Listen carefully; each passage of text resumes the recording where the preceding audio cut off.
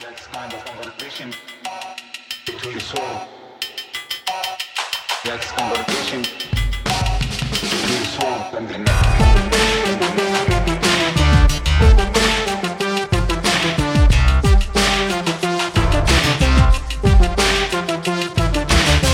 Hello, Prestige heads, and welcome to American Prestige. I'm Danny Bessner, here as always with my friend and comrade Derek Davison.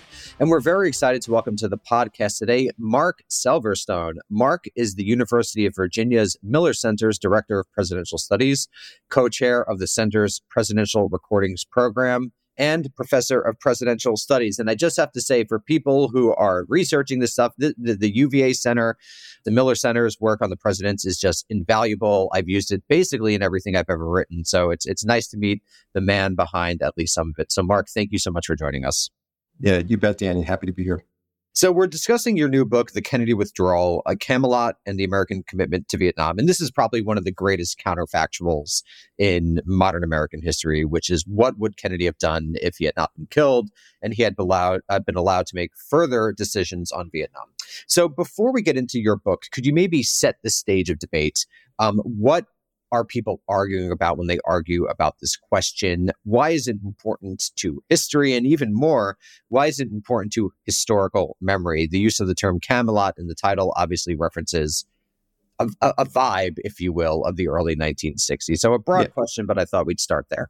Yeah, sure. Yeah, it's been a central question for so many for so long, probably emerging out of the mid-1960s at a time when Lyndon Johnson decided to Americanize the Vietnam War, a process that began with John F. Kennedy. Kennedy, when he came into the Oval Office, there were less than 700 U.S. military advisors in South Vietnam.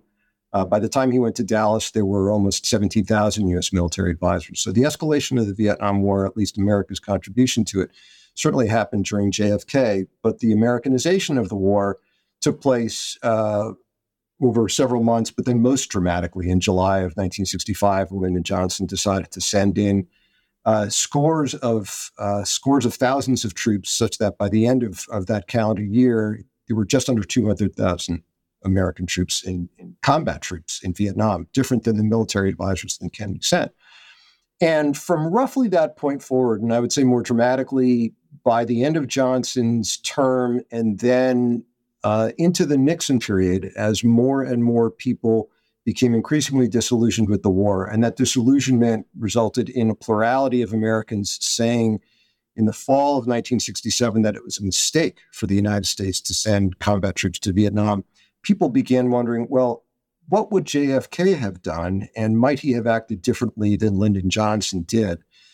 And those were the questions that were floating around. People had bandied them about, but not with a whole lot of textual evidence to rely on. The first conversation, the first intervention in that debate, serious intervention in that debate, came through the writings of Kenny O'Donnell and Dave Powers, two people who were very close to JFK from his time in Boston and who were presidential assistants. And in the summer of 1970, a piece from the book that would ultimately be published in 1972 got serialized in Look magazine. And it suggested that JFK was very committed to getting the United States out of Vietnam, that there was a secret plan to get the United States out of Vietnam.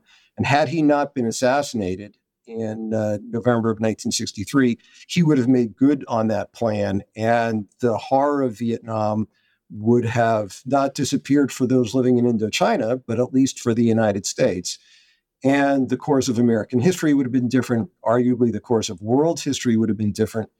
And in subsequent years, more evidence emerged to substantiate at least the planning to get the United States out of Vietnam. First in the Pentagon Papers, which were published.